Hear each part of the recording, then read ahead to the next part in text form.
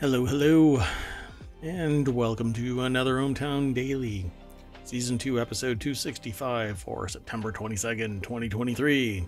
Today we're going to discuss Apple watermarks for authenticity, Spotify premium lossless audio, less than healthy work relationship, Valve preps Steam VR, fake site used to steal cards, AI prompt engineer wanted, RoboCop needs an assistant RoboCop. Achievement unlocked, Greedy Bob. An unknown language on an ancient tablet. And I don't think this will help Unity. Next.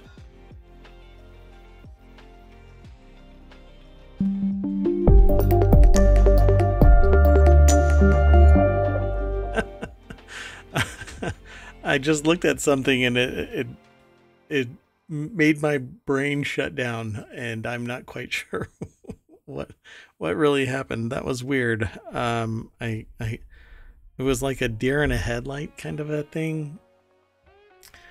Anyway, I am Merwatt. That is ohmtown.com, except that it's not actually up there yet. Okay, there we go. I scrolled down just a little bit. Anyway, I'm Merwatt. That's ohmtown.com, and the AI is off doing whatever the AI does. So I've already got all of the articles all lined up. Let's knock them down. The first one is, well, Apple watermarks for authenticity. This first article over in the Smack Talk channel on ohmtown.com says Apple uses hidden watermarks on iPhone 15 boxes to verify authenticity. Extra precautions have been taken for iPhone 15 boxes that give retail employees and buyers a new way to verify the device is real, but you'll need a UV light. This is over at appleinsider.com, and Wesley Hilliard is the author. I'm pretty familiar with this kind of stuff because there's been a history in technology for something to be used that is non-invasive, can't be easily detected unless somebody, I don't know. Usually obfuscation for some things works. You know, cybersecurity in general, obfuscation doesn't really work because all that really is mining for data, and then somebody finds it. But some of these things that have been used in tech are quite fascinating, like injection inkjet printers inject UV in a specific pattern of dots on the print so that you can take variable light and look at it, and you can find this pattern that embeds in each print the serial number for your printer. And once you know the serial number, the supply chain leads back all the way to the retail channel, where upon inquiry, the credit card that was used for that particular serial number leads to a person. Then you go and interrogate that person, and the person says, oh, well, I gave it away or sold it or whatever. And the forensics team just keeps on pursuing this doggedly until they find out who it is that, printed whatever it might be. Well, on these boxes, apparently extra precautions have been taken for iPhone 15 boxes. Scammers attempt to sell fake iPhones by using convincing replicated device packaging. Apple has added a new invisible watermarking system in an attempt to eliminate this practice. But just like other things, super bills and whatnot, somebody is going to be, creating now that it's known, somebody's going to be creating something similar. Stamps have the same problem. They're supposed to have protections, forensic protections in them, but it doesn't matter because somebody is going to be the smarter mouse and just tear on through any of those protections. Sad but true. You build a better mousetrap and smarter mice show up. It says there is some concern that scammers will be able to replicate the watermark. It seems the QR code may be what makes the system more secure, since it likely contains a system verifiable code that scammers won't easily copy. That might be the case. Kind of a one and done kind of code that is on a known website that doesn't get spoofed, but where there's a will, there's a way. And the weakest link in any security ultimately is the human being that decides that they're just not going to follow that. It's one of the problems with phishing. I can have all kinds of protections in place, but if the idiot at the phone decides that they're just going to divulge all of my personally identifiable information or compromise the password by resetting it just because somebody knows a lot about me, it doesn't matter how sophisticated the software is. Somebody could sit there and go, well, I know that there's two-factor authentication on there, but I don't have that phone anymore and I can't reset it because da-da-da-da-da-da. And then somebody goes, oh, okay, well, I'll reset it this one time. You typically have to be a target for that kind of thing. But I know somebody that is using my email address. And I've actually told them, I've said this before in a previous stream, I've told people who are proxies to this person, because I can't get in touch with them. I don't have their information, but I could contact their bank. I could contact a credit card company, but I don't want to be the person that comes across as if I am the hacker. I would have to justify my existence. This person needs to realize that all of their stuff that they've been aligning things with isn't their address, email address. And people share names, so quit being a bonehead. So authenticity, really the limit is the human being, the human component on the other side of that. So we'll keep watching this. This will be interesting. And if you're really curious about that printer UV watermark, just do a search for that, security watermark and inkjet printer, and you'll get the historical context of that because it's been around for something like 15 or 20 years now. Let's keep on going. We got a whole bunch of news ahead. So the next article's over in the Smack Talk channel. Spotify Supremium lossless audio planned pricing looks to be $20 a month. If you are a Spotify user and you have, an ambition to listen to lossless audio because of the fidelity and gamut, you got a broader range when it's lossless. But still, you're dealing with compression no matter what. It's being sent using compression. It might get unwrapped on the other side, but if you're using Bluetooth, then it's being compressed again. Unless you download it in its entirety in the lossless format, and then you have wired headphones, or your stereo is completely wired, there's compression all over the place. So I guess minimizes the loss. This article is over at 9to5Mac, I believe it is. Let me see. Yeah, it's 9to5Mac. And they say that we first heard back in June that Spotify Supremium might be the name given to the company's long-awaited lossless audio tier, and that now appears to be the confirmed amount by the code and the name. The code also says that it's going to be $20 a month, which is in line with the previous report. But let's go over to the source. Ben Lovejoy is the author. They got a picture here of these open back headphones. I just watched a video about somebody who was holding the whole thing, amplifiers and everything, was $60,000. It's over on YouTube. And two people that have done this review kind of a thing have said that they've been brought to tears by the fidelity of these headphones from Sennheiser. I guess I only have cheap headphones, so the most expensive headphones that I've ever put on, that I've actually owned, are the ones that are on my head right now, which are from Austrian Audio. And they're not particularly expensive, and I can't justify purchasing Apple headphones. But I've tried on $2,000 headphones before, and maybe I'm just too old to be an audiophile and my ears are low rent.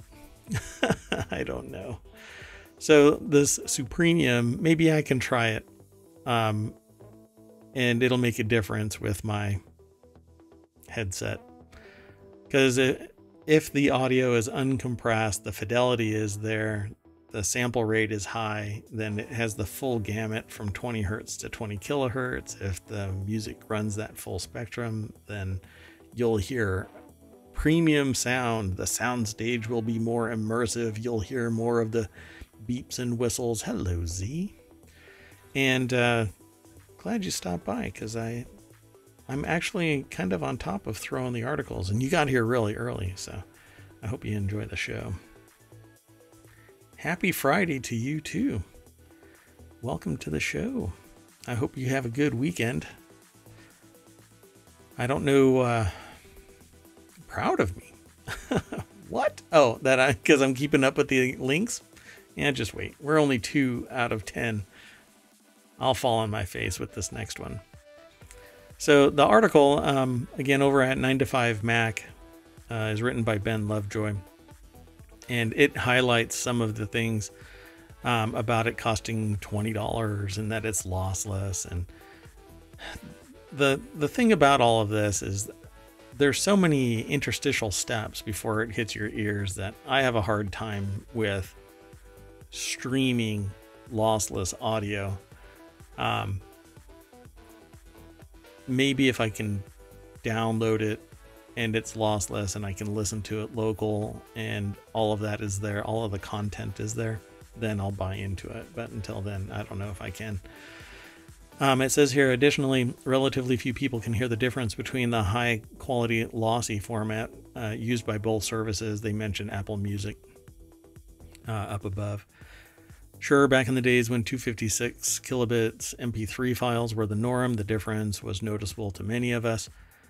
But these days, Spotify uses 320 Vorbis, which is lossless, while Apple Music uses 256 AAC, and both are very good. Or I should say the Vorbis files are, yeah, I thought that they were lossless. If you want to know whether you can hear the difference, there's an online test that you can take, but if it's anything online, it's going to be compressed. I don't think that you can hear the difference. They say here the last time they took one of these, things had shifted from, you can tell when trying hard to, well, you got more than 50% right, but that may not be a big enough margin to mean much. And I can't remember a time, I'd say 15 to 20 years, where anybody has ever been able to say that they've heard a difference from any streaming service, any, internet-based audio. And then I really think that the person was just really lucky. So the only time that I've ever heard a real difference is when you're standing in front of wildly expensive speakers in a studio, in a room that's built for audiophiles to enjoy music. And even then, it was music that was tailor-made to amplify the difference between, one song being compressed, one song being uncompressed. I mean, that it was like a lab setting. So let's keep on going. I don't want to hang out too much with one particular topic today. I'll get hung up and just start spiraling about the content. So this next article is over in ohmTown Daily. A survey of 15,000 workers around the world found that less than a third think that they have a healthy relationship with their job. I don't know of anybody that says that they've got a healthy relationship with their job. When you start peeling back the layers of the onion, it's quite fascinating. Like teachers, they do their gig and they sacrifice things because they really like teaching. They enjoy that environment. And while they may say that they've got a healthy relationship with their job, it's because they've capitulated in some way to be a teacher. Same thing with, you know, every field. Attorneys, for instance, they work extremely hard, a lot of hours, make gobs of money. They may love the power and influence of being an attorney. But when you peel back the layers of the onion, there's some type of compromise. Like, well, I can't hang out with my kids as much or take as many vacations as I would like to. I think that a third is even high. So, and in fact, the article actually says only 27% of workers worldwide said that they have a healthy relationship with work, a new study found, which is rather sad. And this might actually be cultural. It might be endemic to the United States, not necessarily every country. They say 15,000 workers around the world, but I think that this index might reveal something here. The HP Workplace Relationship Index surveyed over 15,000 people in 12 countries about their relationship with work. High levels of dissatisfaction mean that 83% of workers are willing to take a pay cut to be happier. And that happiness index really is so highly subjective. Yeah, it would have to be an ongoing thing, longitudinal, and even meta, where there's a lot of these studies being done that are focusing on their particular domain, regional areas. And it seems like it's focused quite well. 12 countries, but it needs to be longer. US, UK, Canada, India, and Japan were included, but there's others. The study analyzed over 50 aspects of people's relationship with work, from their role that work plays in their lives to the impact it has on their well-being. Findings were somewhat bleak. 27% of knowledge workers said that they have a healthy relationship with work, with a low of 5% in Japan and a high of 50% in India. Some 28% of workers in the US said that they have a healthy relationship with work. I'd be curious about the Nordic regions and Norway, Sweden, Finland. They tend to have a high happiness index. In general, I mean, it's kind of like the Disneyland of the world, I guess. Let me see. Let's scan this real quick and see if they've got anything else in here. That the watch out zone, huh? Overall, almost a third of workers reported having an unhealthy relationship with work, while 41% were in what the study called the watch out zone. Poor relationships with work are bleeding into other areas of the workers' lives. Yeah, this I think is endemic now, because more and more concentrations of wealth and opportunity are being granted to people, and you know, you should be happy. And this is actually a quote that I was told. It's been several years since this person made this comment, but they basically said you should be happy that we gave you an opportunity. And I had to hold back punching this person in the throat, but hey, you know, assault is not my thing. But the person definitely deserved it. And that power imbalance, that desire to exert that power imbalance, leads to things like unwell working conditions. Even though it wouldn't have been coined as a hostile work environment, it certainly doesn't make a person happy. Additionally, almost 2/3 of employees said that they struggle to maintain healthy eating, working out, and getting a good night's sleep. Yeah. Workers are willing to give up 13% of their salary to work where they want and when they want, and 11% of their salary to work somewhere with above average employee engagement. Yeah. And that's the whole quiet quitting, and there's even quiet firing now. Kind of sad that we all just don't love our jobs, but I've been told, you know, not everybody gets to love their job. Yeah, I guess so. Let's keep going. The next article is over on the Warcrafter channel. Valve preps Steam VR overhaul as excitement grows for rumored headset. Valve is keeping busy. The company has dramatically increased the number of changes made to Steam VR over the past 2 months, including updates that would be aimed at a new headset. Whether this is the Valve placement of the groundwork for a next-gen VR headset, it's Valve. We really don't know what the company is up to. It does appear that a major rework of Steam VR is on the horizon. So if you are into VR, Steam is pretty much your go-to. They've got a lot of games, and in fact, a new one dropped. Let me pull it up here. I think it's called Hellsweeper. That just came into... Sorry, I'm trying to find it real quick. I want to make sure it is what it's called. I think it's called Hellsweeper. Come on. I've got over 300 games in my watch list, so I'm scrolling through them trying to find them. Yeah, I think it's called Hellsweeper VR. I have it sorted poorly for this. Anyway, doing it live, folks. This is how the sausage is made.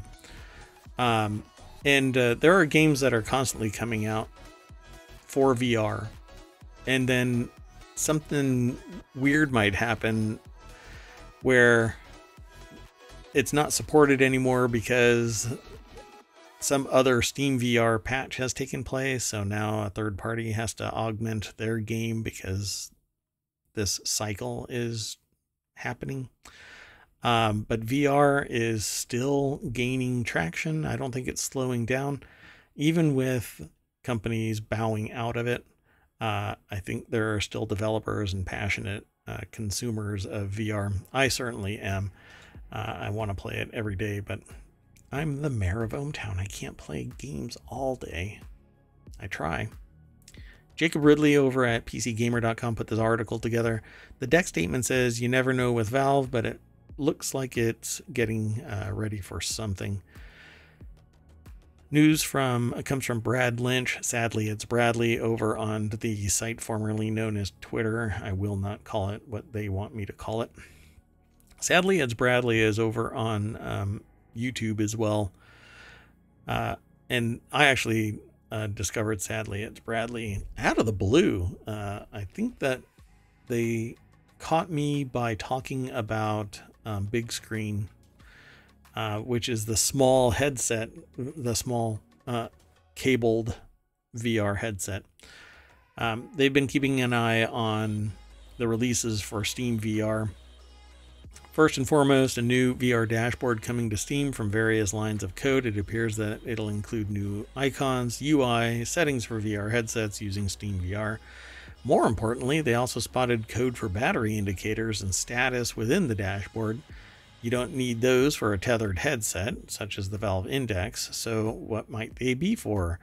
Well, they could be for an API for cordless VR headsets like the Pico 4. That's what I've got. I used to have an Index, but I sold it. Mainly because I kept tripping over the cable. At room scale, you have this umbilical following you around. I actually have had it hanging from the ceiling at one point, and I just got tired of it just being a tangly cable mess.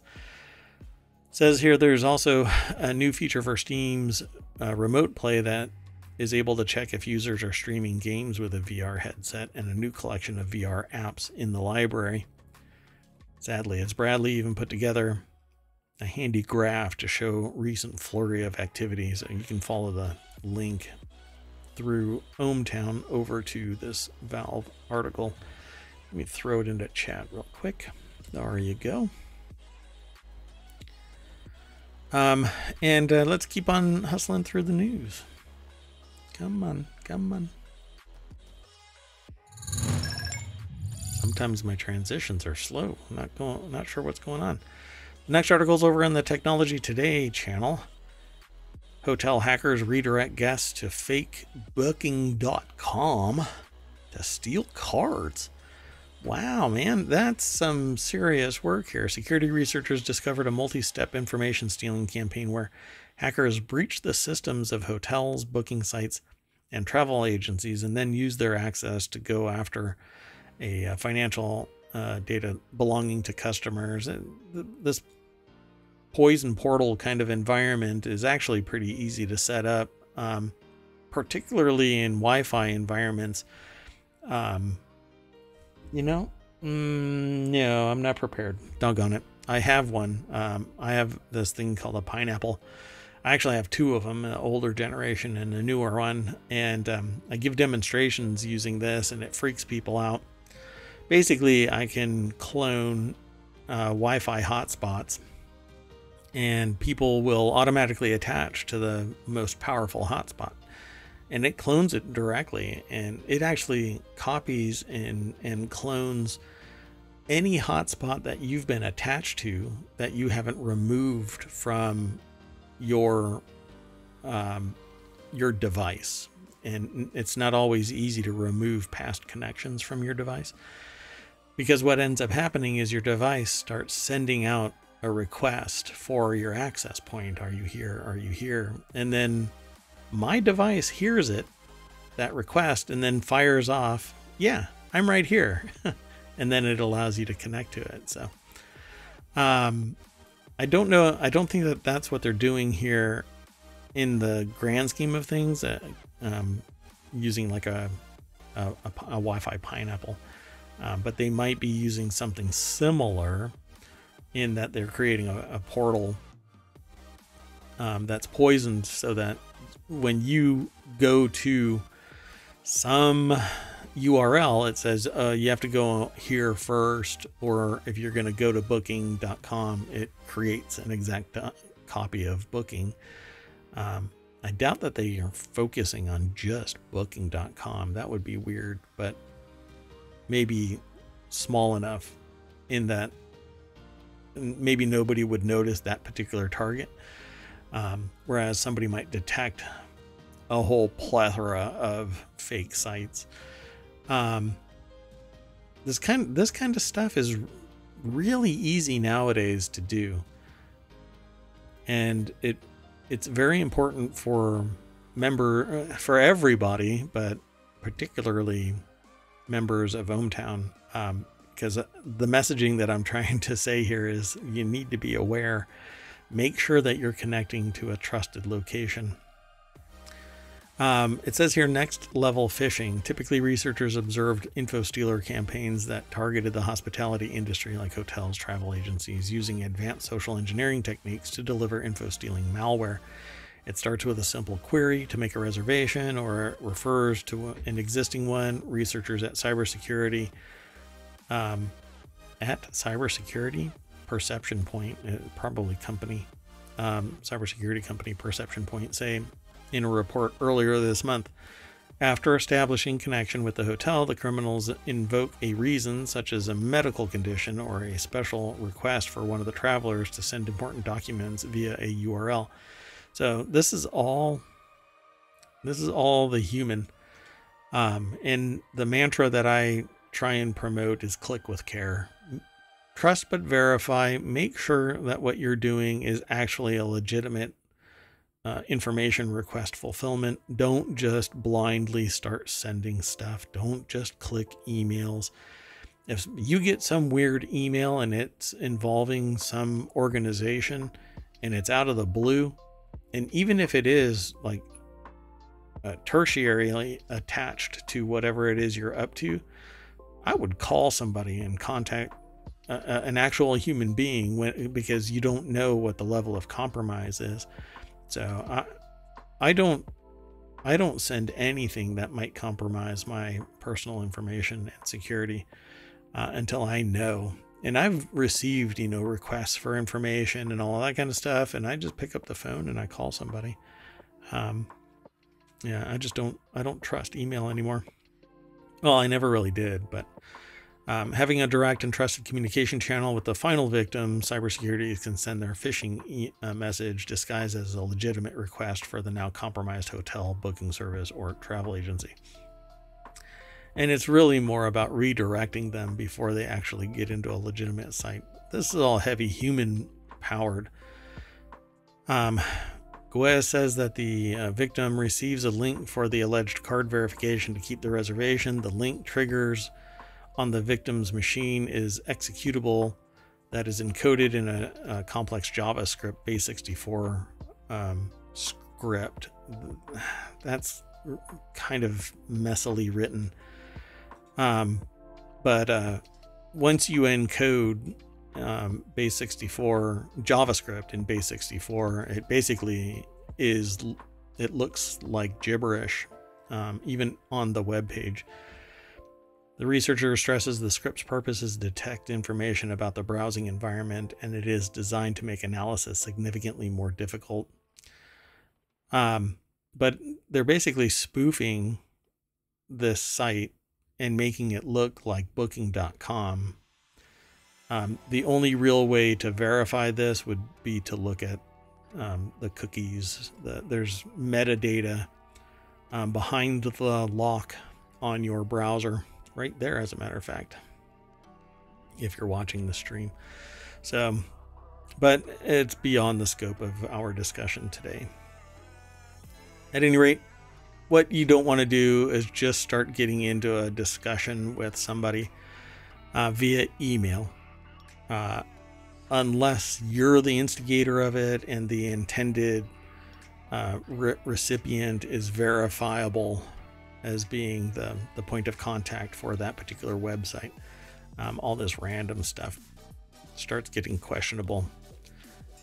Like the moment that you find this guest-approve.info, you either try and contact Booking.com directly. Yeah, thanks, Z. Yeah, today's lesson in cybersecurity with Mayor Watt. You can go and look up the domain name for this to verify who the owner is.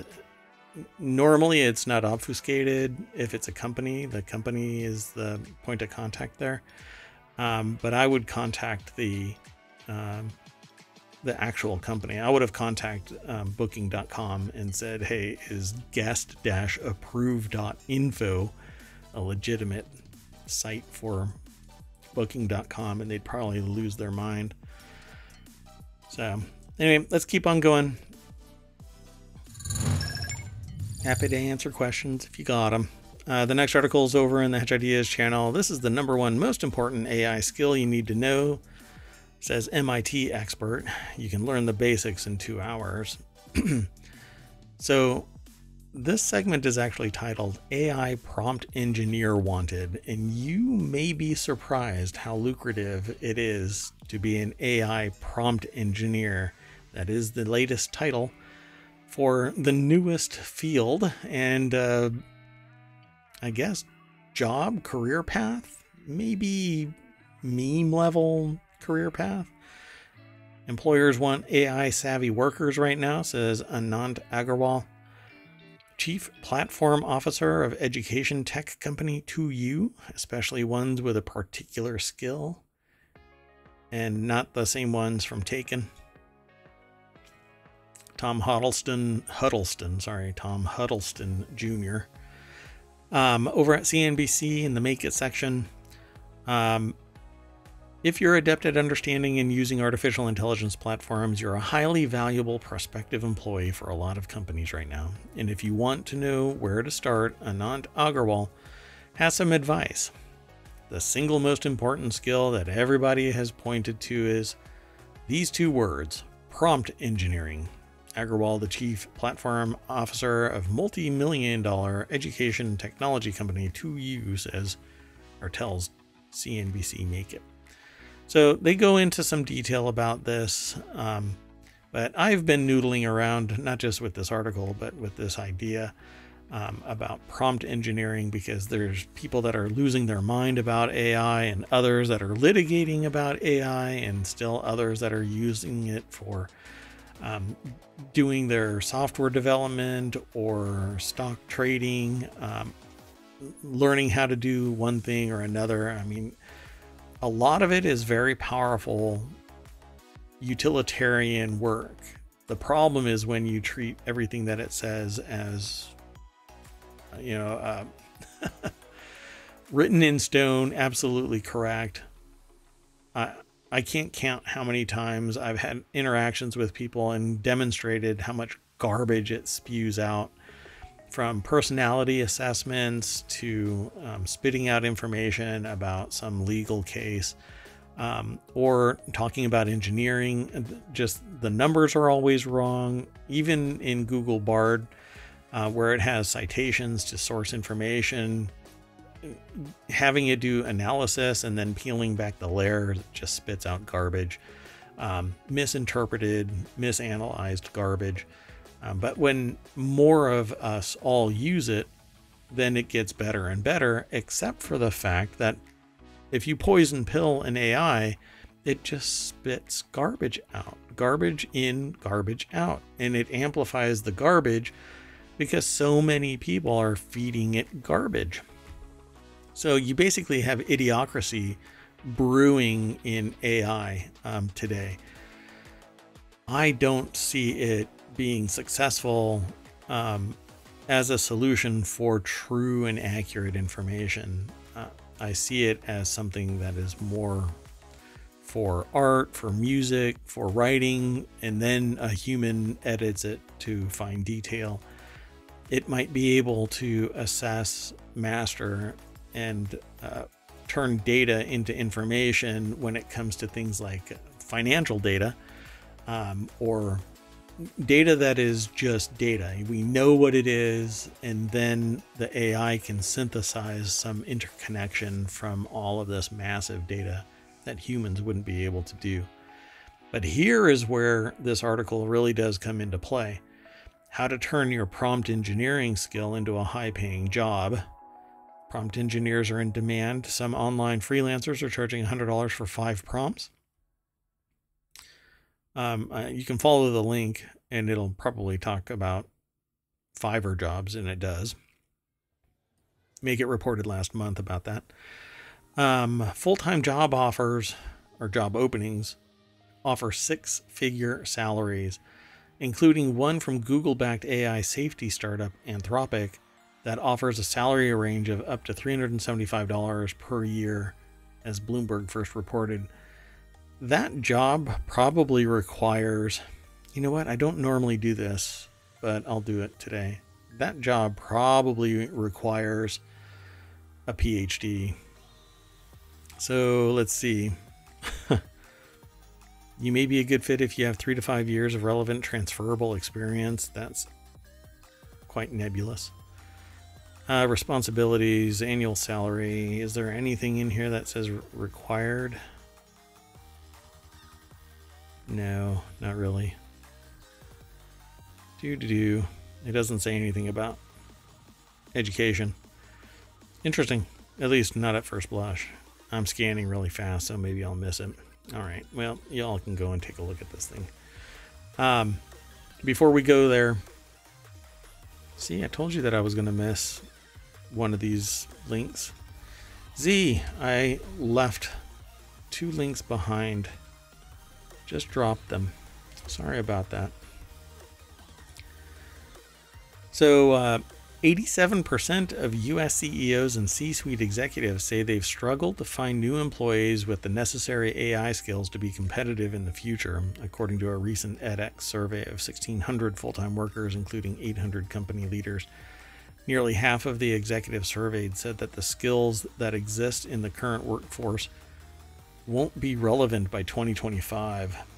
I'm sorry, Z, yelling shame at me. It is shameful, though. So this is something that when I give talks, I tell people, don't think about 2 years down the line, 3 years down the line. Think minimum 5 years down the line from your academic pursuits, because if you think just at the end of your academics, you're already going to be behind the people that are behind you. So here's the theory, and I follow this kind of like from physics. If a rocket leaves from our planet today, by the time it's traveled 50 years, right? So the person that's piloting the ship, let's say, left at age 20 and is flying as close, well, accelerating towards the speed of light, let's say, but we can't even get that close. 50 years have transpired, and they will get passed up by successive ships that use newer and newer technology as we go. And I follow that same ideology here when I give talks, because if you're planning your career now and your plan is only 2 to 5 years out, you will be superseded by the people who come on board into academia, and their level of education is amplified, accelerated, and made more current because time progresses, and academics modify their teaching so that it's more relevant for the workforce and or current levels of research. Early on, it's still basics, but it accelerates to get you on board and current within the same 2, 4, 6, 10 years, depending on how far into your academics you go. So if you're ramping up to become something in AI now, you had better be thinking at least 5 years into the future, because by the time 5 years transpires, it will probably actually only end up being 2 years before you hit that 5-year ideal.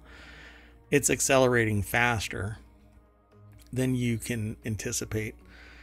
So he says here that he points out that edX offers online training courses and certification programs that teach AI skills, including free prompt engineering courses like Advanced ChatGPT, which is kind of like advanced BS, and a class for beginners offered in partnership with Davidson College. So prompt engineering is basically half art, half, yeah, okay, we'll just take this, because the prompt inputs are changing pretty regularly. You can become, and it's a lot of guesswork as to what those prompt elements are. Like Midjourney has changed their prompt syntax quite a bit over the months that existed just for Midjourney. You can imagine all the rest of them that are out there. Bard is the latest one, so we'll keep on talking about this kind of stuff, but we got to keep moving forward. $300,000 and you can be a AI prompt engineer. What do you say? Hey Z, if you're still in chat, is this your next career? Do you think that you'd be interested in writing prompts for AI? This next article is over in Mobile. New York City mayor announces that the new NYPD RoboCop needs a cop to guard it.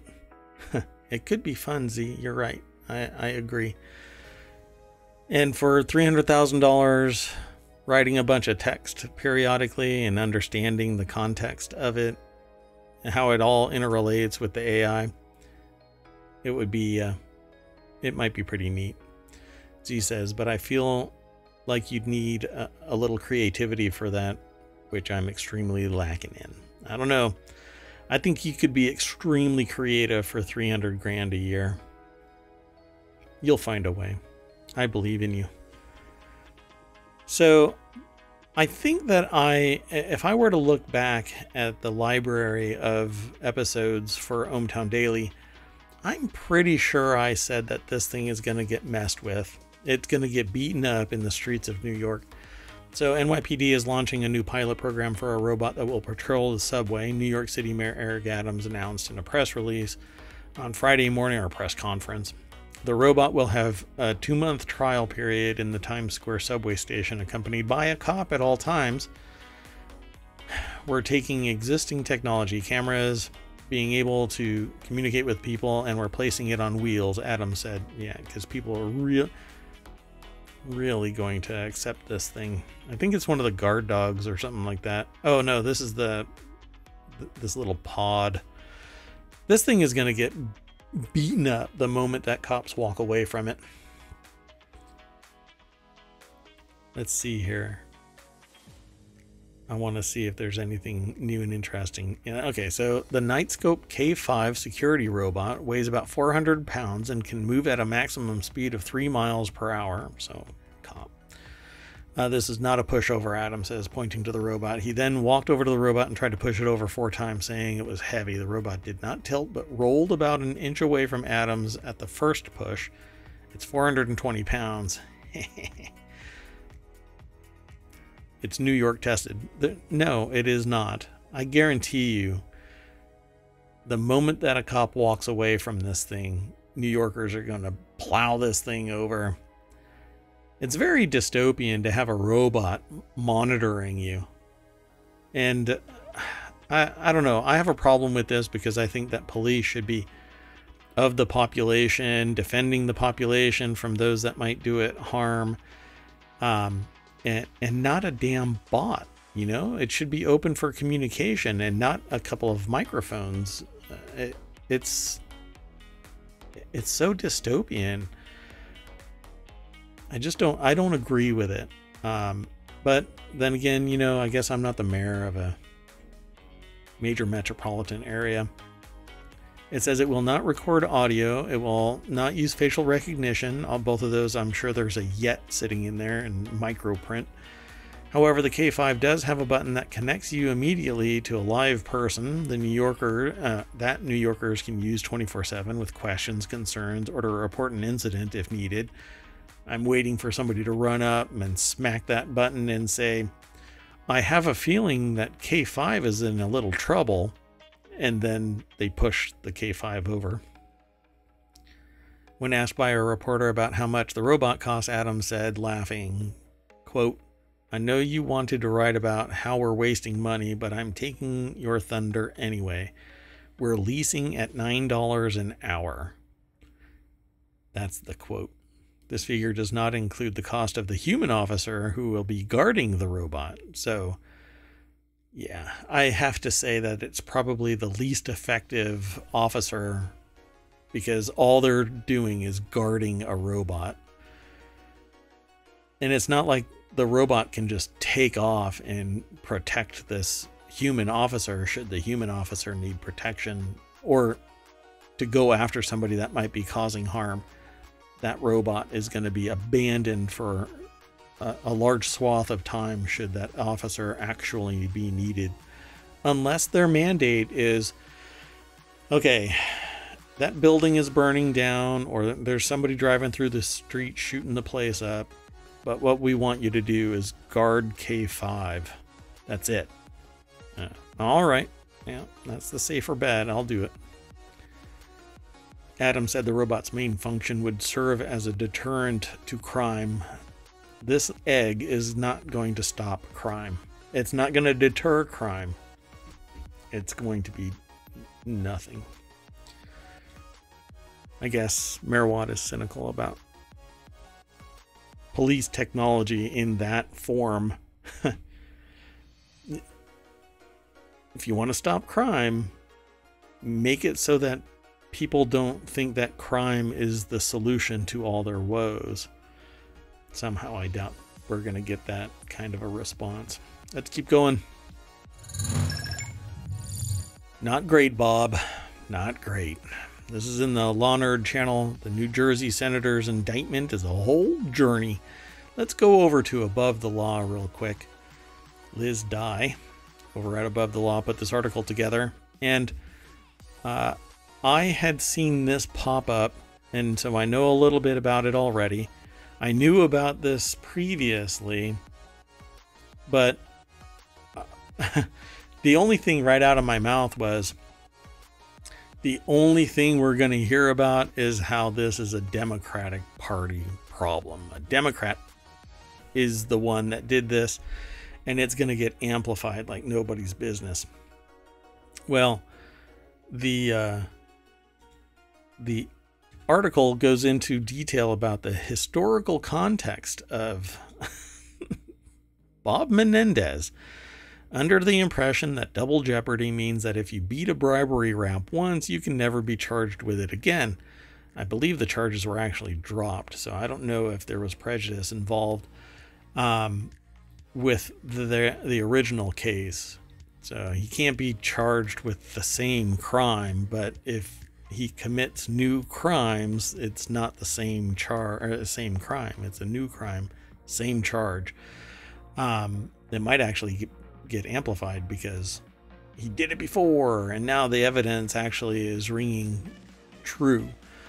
The indictment unsealed this morning in the Southern District of New York charges Senator Menendez, his wife Nadine Menendez, and New Jersey businessman Wael Hana Jose Uribe, I guess, and Fred Dybes with conspiracy to commit bribery and conspiracy to commit honest services fraud, which is a public servant crime.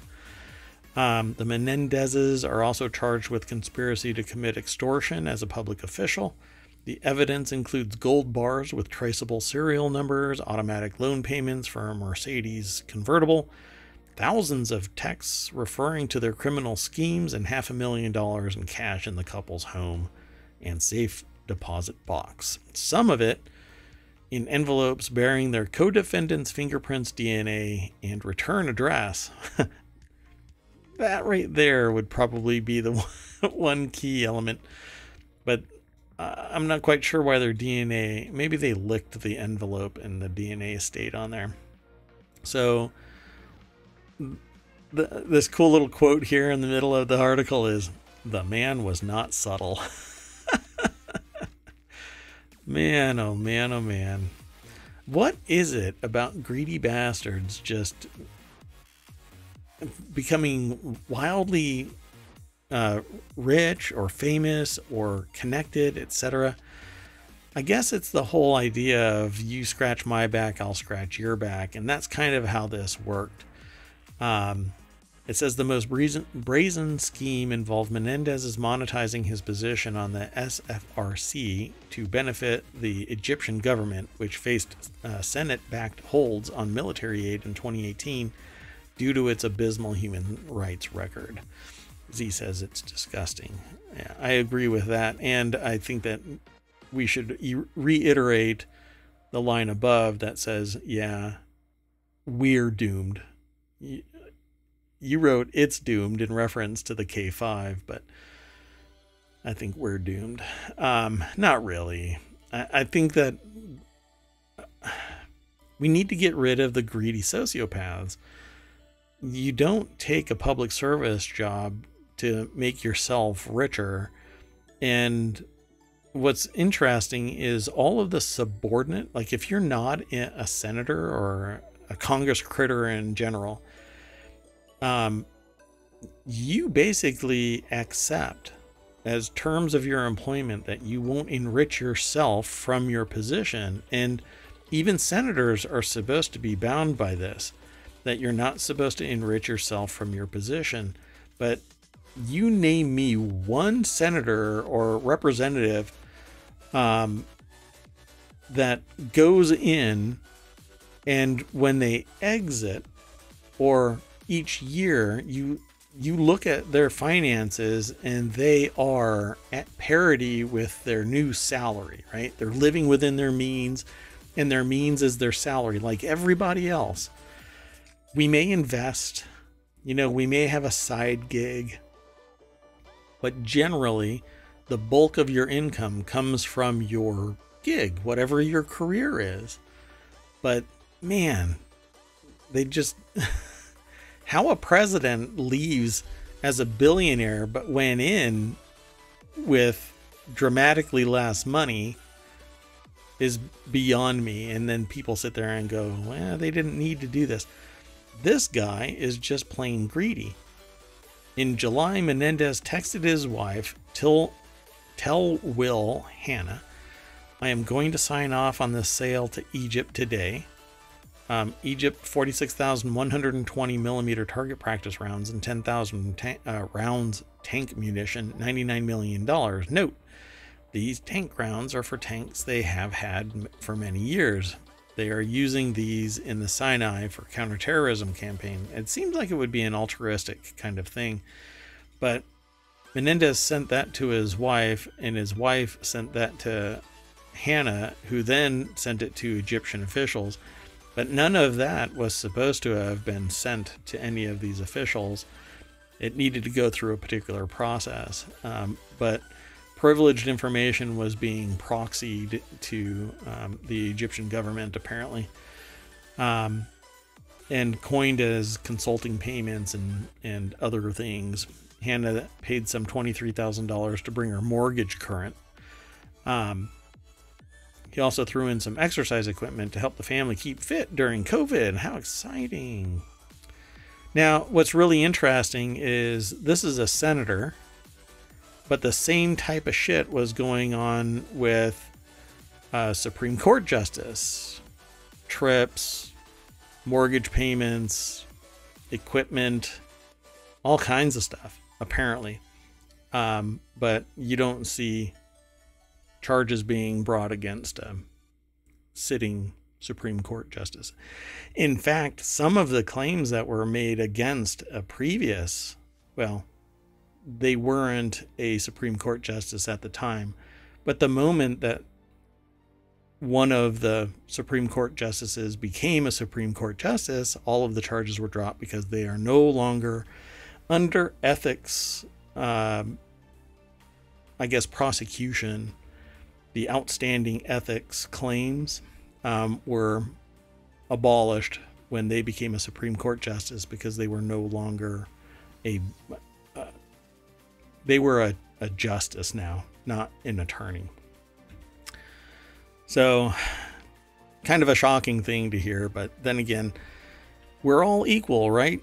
Right up until we hit some threshold where we have power and influence, and you scratch my back, I'll scratch yours. You stick a couple $100,000 in my pocket, and I'll make sure that your policy and procedure are cleared, because I'm the one that is kind of steering the ship. In 2019, Senator Menendez proposed to his girlfriend Nadine by singing to her in front of the Taj Mahal in India. This occurred over a year after prosecutors say the couple, who met in an IHOP, initiated their scheme to use Menendez's position to aid the government of, I think it's Egypt, but there is a link here to a Twitter account. Who'd have thought that romance, which blossomed at a New Jersey IHOP, could go so wrong, according to Yashar Ali. So there's more to this as it gets exposed, I suppose, and I don't really want Bob Menendez exposing himself. Let's keep going. We got two more articles. This next article is archaeologists discover previously unknown language from ancient tablet. I dig this kind of stuff because it peers back in time and uncovers yet another element of humanity. A recently discovered language remains largely incomprehensible, but researchers said it belongs to the Indo-European family. It's an article over at Newsweek.com. Aristos Georgiou is the author. I don't think that this article, the video, has anything to do with that article, so let's just kind of jump over it. But there is a video over there. And it says, according to Julius Maximilians Universität Würzburg in Germany, that's a hell of a university, a public research university, the lost language belongs to the Indo-European family, which includes hundreds of related tongues that are all thought to share a single prehistoric ancestor. Just under half of the world's population speak an Indo-European language, which are native to most of Europe, the Iranian plateau, and the northern Indian subcontinent. Some of those languages, spoken Indo-European languages, are English, Hindi, Spanish, French, Russian, Portuguese, German, Punjabi, and Bengali. Really? Huh, interesting. I didn't think that I didn't think that Russian was. Huh, alright. I guess if you go further back, before it would be classified as a Romantic language, it was Indo-European, because Spanish and French are considered, and Italian are considered Romantic languages, but German and I thought Russian were considered barbaric languages. But I don't know, maybe I've got it all wrong, or I'm just not going back far enough. So excavations have been taking place at Bogazkoy Hattusha, sorry, for more than a century under the direction of the German Archaeological Institute. Around 30,000 clay tablets have been found at the site to date, which have shed some light on various aspects of life during the Hittite period, according to Julius Maximilians, Universitat Würzburg. The tablets contain inscriptions in cuneiform. Oh, interesting. So if you're not familiar with cuneiform, it's it's clay tablets that are written on by little triangular wedges, and depending on the angle and a number, they represent either words or numbers. Was generally considered to be the oldest known writing system. It's really neat. Developed by the ancient Sumerians of Mesopotamia more than 5,000 years ago, cuneiform is a script that was used to write several languages of the ancient Near East. I'm sure if you go there, you'll be able to see some pictures that are up here in these gaps, but Ohmtown is protected, I'd say. However, excavations conducted this year, led by Professor Dr. Andreas Schockner of the DAI's Istanbul department, surprisingly uncovered a recitation of a previously unknown extinct language. The language was hidden on a cuneiform tablet containing a ritual text written in Hittite. The Hittite ritual texts refer to the lost tongue of the language of the land of Kalasma. It might be pronounced slightly different because there's a little symbol above the S, but I don't know what that is. An area that likely corresponds to where the towns of Bolu and Garede in northern Turkey are located today. So that's pretty neat. The study was published in the journal Transactions of the Philological Society. A team of scientists describe how they partially deciphered the unknown Kushan script, an ancient writing system that was once used in parts of Central Asia between around 200 BC and 700 AD. But the language that they found, the written script that they found, it says, is discovered language remains largely incomprehensible. However, they've confirmed that its Kazmalaic tongue belongs to the Indo-European family. Pretty cool stuff. Yeah, I supremely love the idea of peeling back the layers of humanity, finding out more and more about us, and maybe finding out our origin.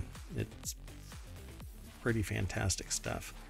I mean, somebody will go diving in a cave that's completely gutted, underwater, and they'll pop out in an air pocket, and suddenly there's art in writing sitting there. I'm always amazed by that. Just what do we not know? Somebody needs to get their time machine working. Let's keep going.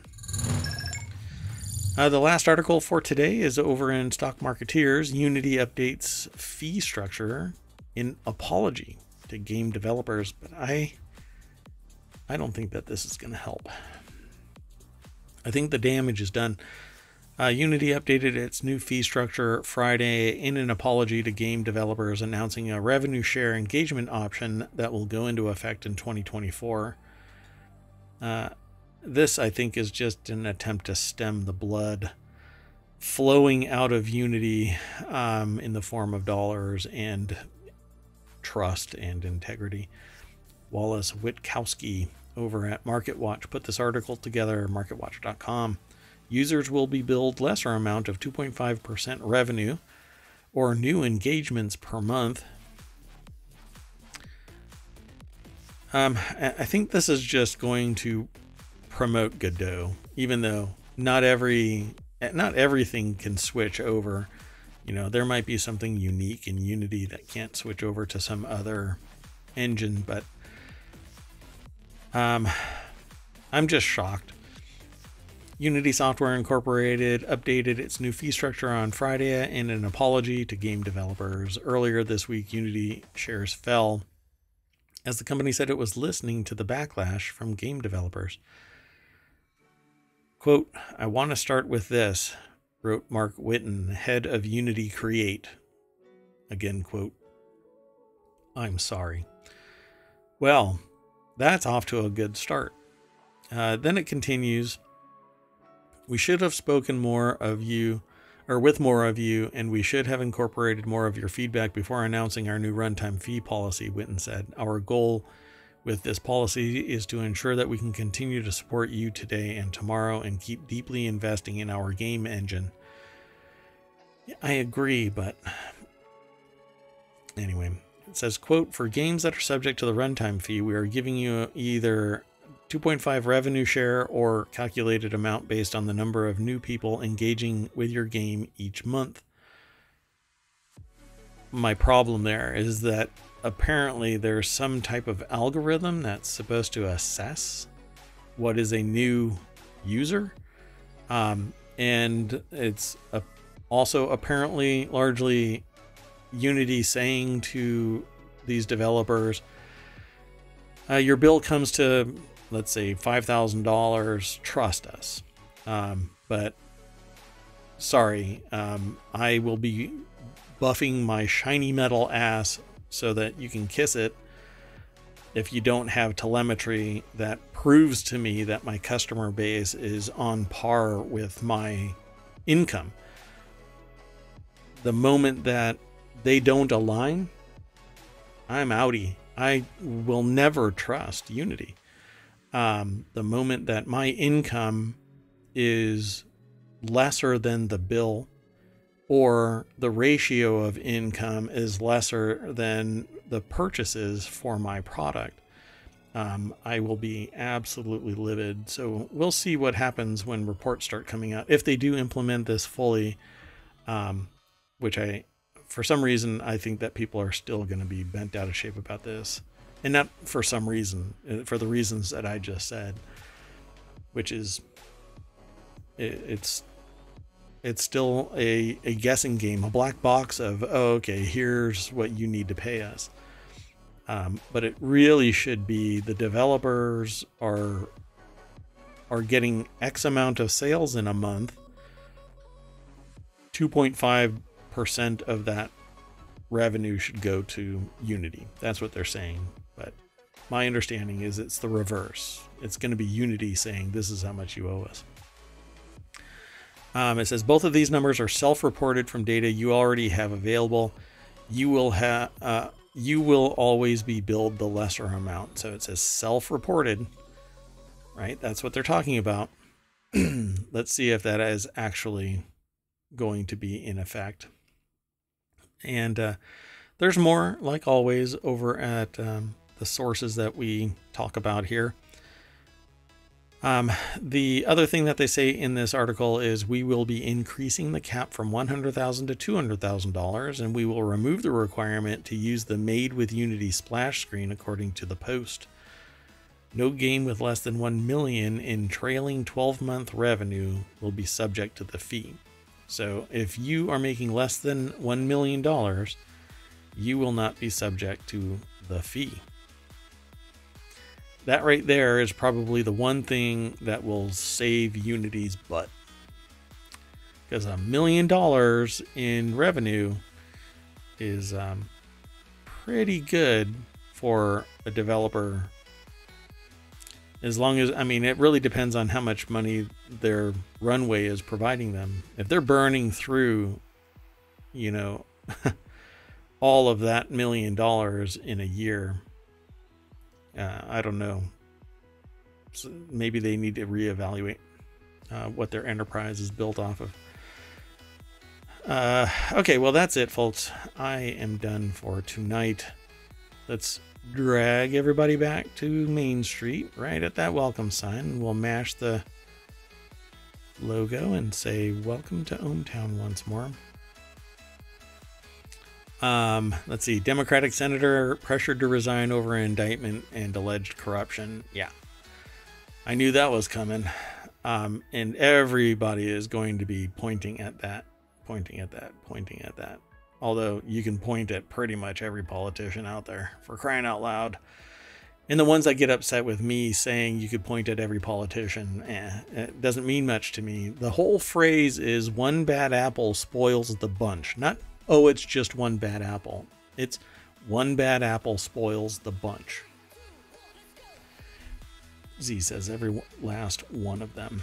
Yeah, pretty much. I mean, there are people out there where they're not benefiting from their position through power and influence. They're benefiting from their position largely because they're just more prominent in existence, right? There's only 100 senators. So with each successive year, they become more and more powerful. So if they happen to write a book or they happen to do something that leads to them being able to capitalize on their notoriety, that's kind of one thing. But when they sit there and they have insider information and they make stock trades, or they have insider information, they're on a committee that has direct influence on a particular sector, that sector blooms and so does their cachet of wealth. It's just beyond the pale. It isn't that they did something where they earned it. It's because of their position that they made this kind of money. This scumbag is sitting there using his position as leverage to gain personal wealth instead of living paycheck to paycheck like everybody else does, you know? You live based on your income. And if you have side gigs, sure, but your side gigs aren't what amounts to bribery, right? I know that, so I'm the mayor of ohmTown. I know that I cannot benefit from my position. And just so you all know, I can't benefit from my position outside of ohmTown. When I'm not the mayor of ohmTown, I have the same framework.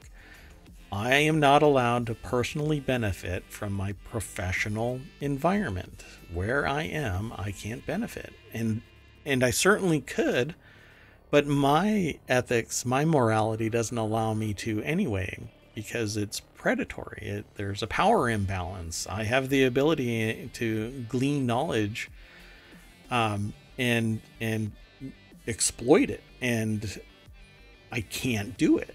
It's just, it's beyond me to sit there and go, oh yeah, I have this information and I can do something with it. So many of these people have privileged information and they're acting on it, or they're telling their friend, and their friend is acting on it, and their friend is benefiting the the original receiver of information one way or another. You know, hey, I'll take you on a trip. Cough, cough. Sitting Supreme Court Justice, I'll take you on a trip. Anyway, enough of that. I am done for tonight. I will see you tomorrow, 9 p.m. Eastern. No, 8. We're going to stick to 8. Sorry. 8 p.m. Eastern.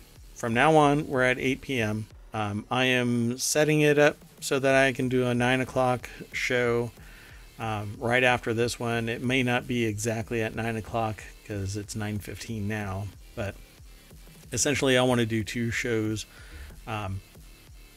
periodically, but I'm not ready yet. Who knows when I will be, but I will get there. I'll get there. And the way that it'll work is I'll do the show, I'll end the stream, start it right back up, and we'll do the next show. That way it's partitioned even as a VOD here in Twitch. So if you're still hanging out, thank you very much. I will see you tomorrow. And thanks for hanging out. Particularly you, Z. I see you. I will preach, and you have a good night. Hopefully I'll be able to talk later. Really depends on how the rest of the evening goes. I may be absolutely exhausted. Cheers. Ciao.